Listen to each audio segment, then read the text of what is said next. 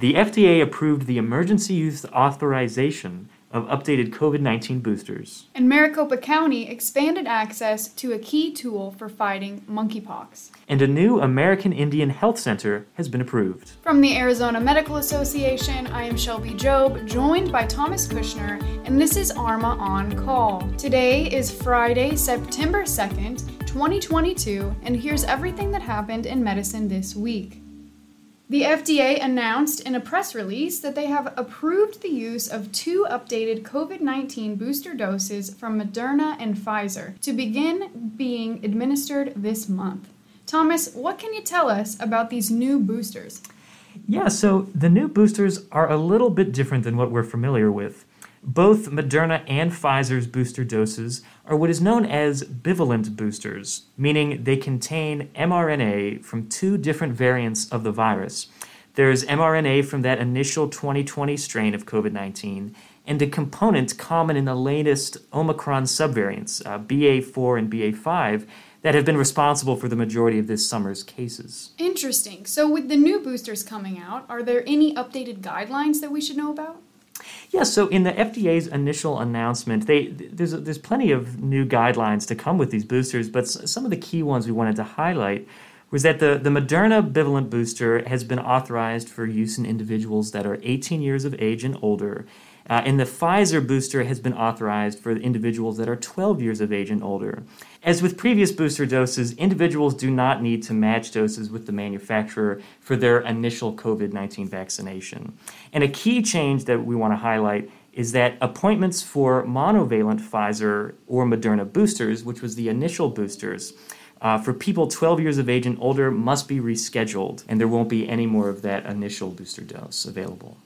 Well, thanks, Thomas. That's certainly good to know. And something relating to the last thing, you can find a link to the full FDA press release with updated booster information in the show's description below. The Maricopa County Department of Public Health is making TPOXX more accessible for the treatment of the monkeypox virus. Of the current spread of the virus in Maricopa County, 20% has been deemed eligible for TPOXX treatment. As cases in Maricopa County continue to rise, the Department of Health has streamlined supply of the treatment to outpatient clinics that have seen increases in patients known to be at high risk of contracting monkeypox. Those clinics without access to the treatment can reach out directly to the Department of Health through their partnership with the Banner Poison and Drug Information Center. Clinicians will be able to request dose pending approval.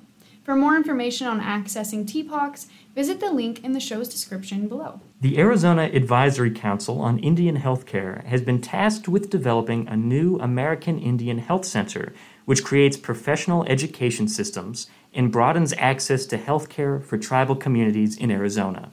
The University of Arizona Health Sciences program made the decision to have what will be called the American Indian Health Education Regional Center become the 6th AHEC Regional Center in Arizona.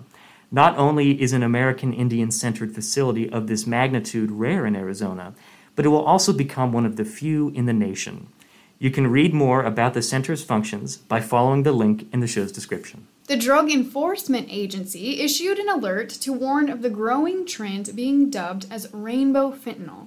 In just the month of August, the DEA shared that they have seized brightly colored fentanyl pills being targeted to children in 18 states, including Arizona. The fentanyl has been found in varying colors and forms, including pills, powders, and what resembles sidewalk chalk.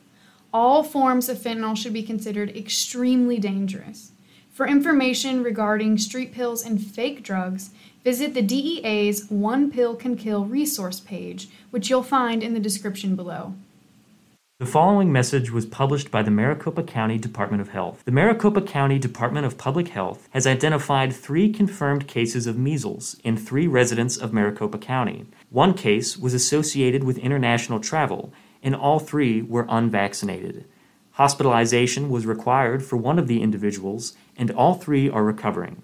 Healthcare providers should be aware that measles may be circulating in Maricopa County and should consider measles in the differential of unvaccinated individuals who present with fever and a rash. You can read the full report in the show's description. That concludes the update on Medicine This Week. Medicine This Week is part and parcel of the Arizona Medical Association's podcast, ARMA On Call. If you are not an ARMA member, you can gain access to our extended print version of Medicine This Week, which is published every single Friday, by signing up for membership today. Head to azmed.org to learn more. Be sure to subscribe to ARMA On Call and share this episode with a colleague. We'll catch you next week.